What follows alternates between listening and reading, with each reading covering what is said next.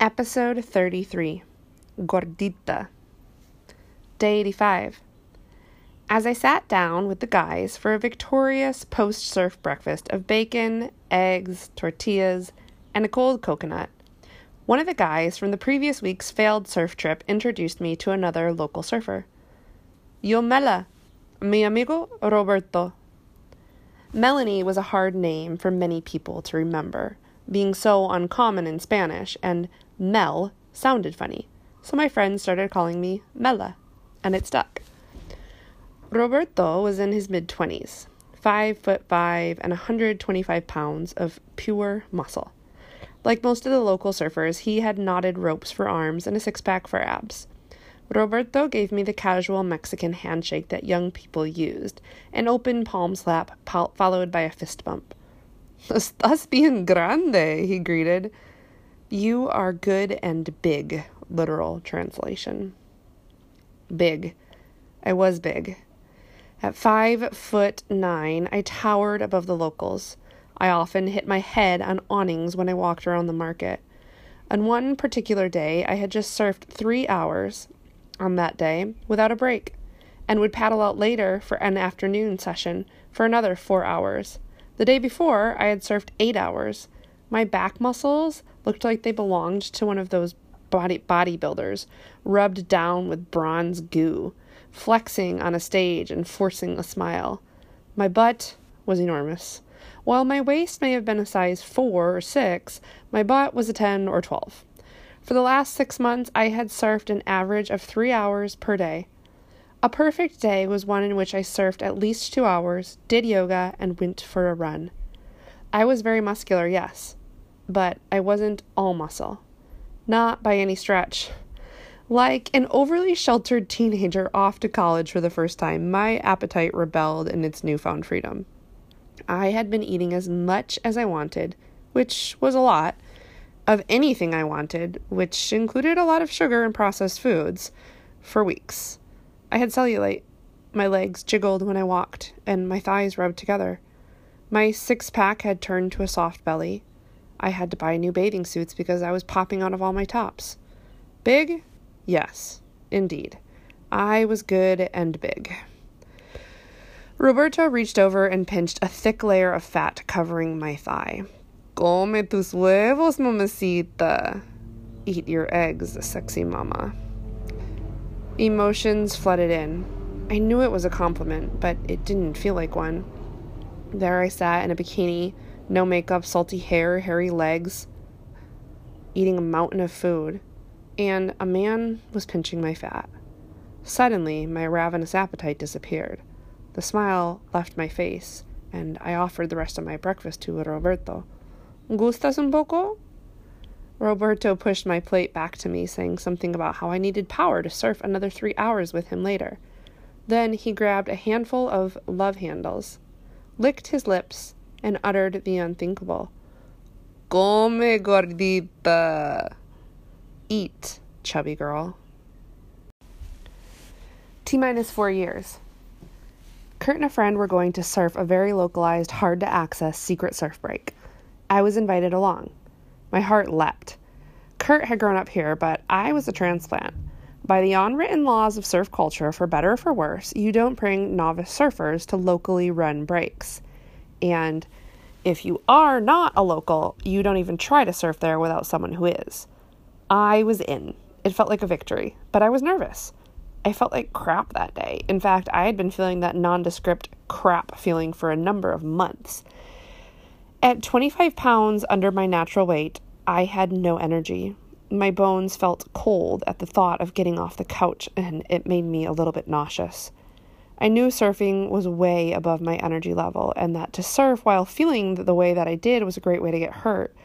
But I hadn't yet had a workout that day, and no amount of crappy feeling was going to make me skip a workout. So it was either surfing or high-intensity interval training. Surfing sounded a lot better. Hoping a little sugar would pick me up, I threw an apple in my backpack along with my wetsuit, booties, and hood. Walking out the door, I second-guessed myself. A whole apple? That's like 15 grams of sugar. That's going to knock me out of fat-burning mode. I'm going to store that in my liver, which means I'm going to store water with it. I gotta weigh in tomorrow, and that's definitely gonna affect my number. No way, I'll just eat half an apple. I took out the apple, sliced it in half, stuck it in a Ziploc. My anxiety was quieted for the moment. Kurt, his buddy, and I started the 1 mile plus trek to the surf spot on foot, hiking down a cliff face with 9-foot longboards, then across the beach, paddling around a point, walking across the second beach, and finally paddling around a third of a mile out to the break. I was in agony before we ever finished the hike down the cliff. Every cell in my body screamed for fuel. Finding none, my cells went searching for fat to burn. At the time, I was in the single digits for body fat percentage.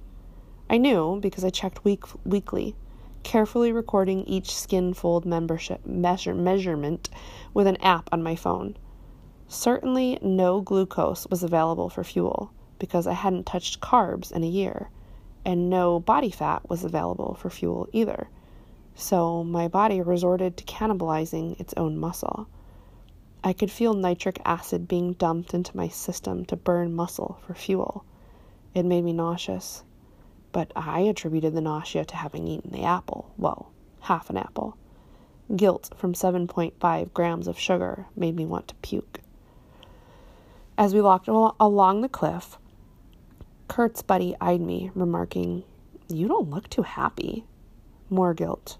What was wrong with me? Get it together. You are being given an opportunity few people ever get. I'm just tired today, but I'm stoked to surf. I lied, more to myself than to him. By the time we reached the takeoff zone, I was spent, mentally and physically. I was nauseous, and the corners of my vision were black with each paddling stroke. My shoulders screamed for me to stop. I was shivering under my thick 4-3 wetsuit, even though I had only been in the water for 15 minutes. I paddled for 4 waves and missed each one.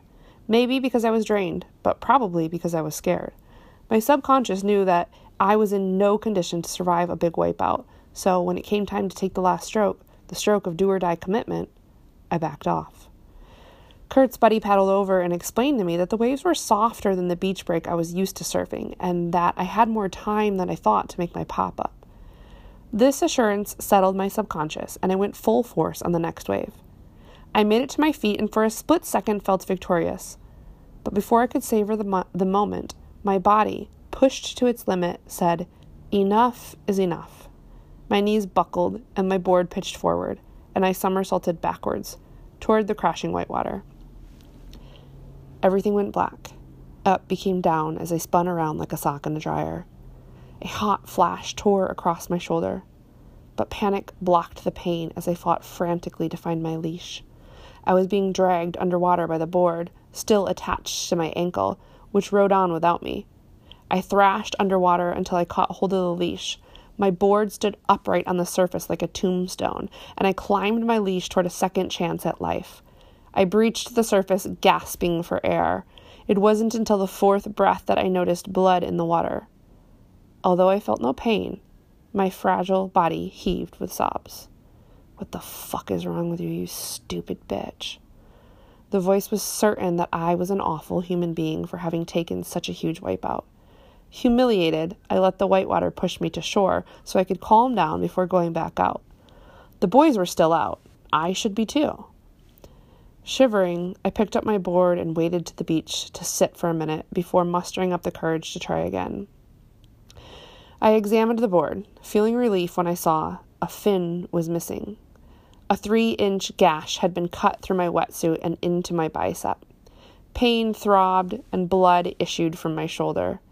I made the connection between the missing fin and the flash of heat I had felt as the wave exploded her power on me. With a missing fin, there was no way I could continue my surf session. I was excused. The boys continued to surf. I made the mile hike back out, dumped my board in Kurt's truck, and forced my tears to shut off. I reminded myself that shivering burns calories, as do physical and mental traumas, and walking. I proceeded to walk the additional 2 miles home, bleeding, shivering, exhausted, and alone.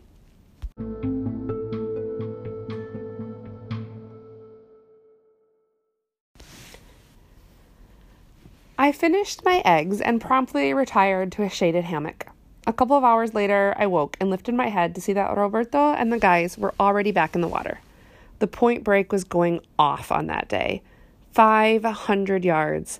Head-high barrels were lining up. I grabbed my 5'10" high-performance shortboard. The paddle out was brutal. The current was so strong that I had to enter a quarter of a mile farther down the beach than the point I wanted to reach. Leaving the sand, it was a sprint paddle against the river-strong current for nearly a quarter of an hour. Heavy sets were coming through. Walls of whitewash, tall as trucks, slammed me into the sand 10 feet below the surface. I controlled my breathing. Inhale, stroke, exhale, stroke. One final duck dive, dipping my board skillfully under a crashing lip, and I broke free from the impact zone. A huge smile wrapped around my face. I paddled up next to the boys. A big set was stacking up, and I was in the perfect spot. Roberto and the other locals were shouting at me, "Go, Gordita, go!" The nickname made me laugh. I felt strong as I stroked in, popping to my feet in one cat-like movement. My glutes fired as I harnessed the speed from the drop down the face. I pumped my legs, sending the board higher to the unbroken part of the wave. I could see the lip towering over me. I threw my hand in the face of the wave to slow my speed and let the lip pitch over me, sending me completely inside her barrel. Eyes wide, heart pounding, soul on fire, I ducked just a little. I was just the right size to fit into the ocean's embrace.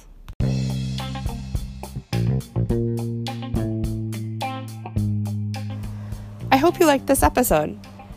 I have a lot more content on my website, 100daysinmexico.com. There's an insider section where I post, along with every episode, an insider's behind-the-scenes look at what else was going on. I also post premium content about my current travels, what's going on in my life right now. A lot of it's pretty honest, raw, and real. It's about the cost of a cup of coffee per month. So if you like my content, I hope you'll check it out. Until next time.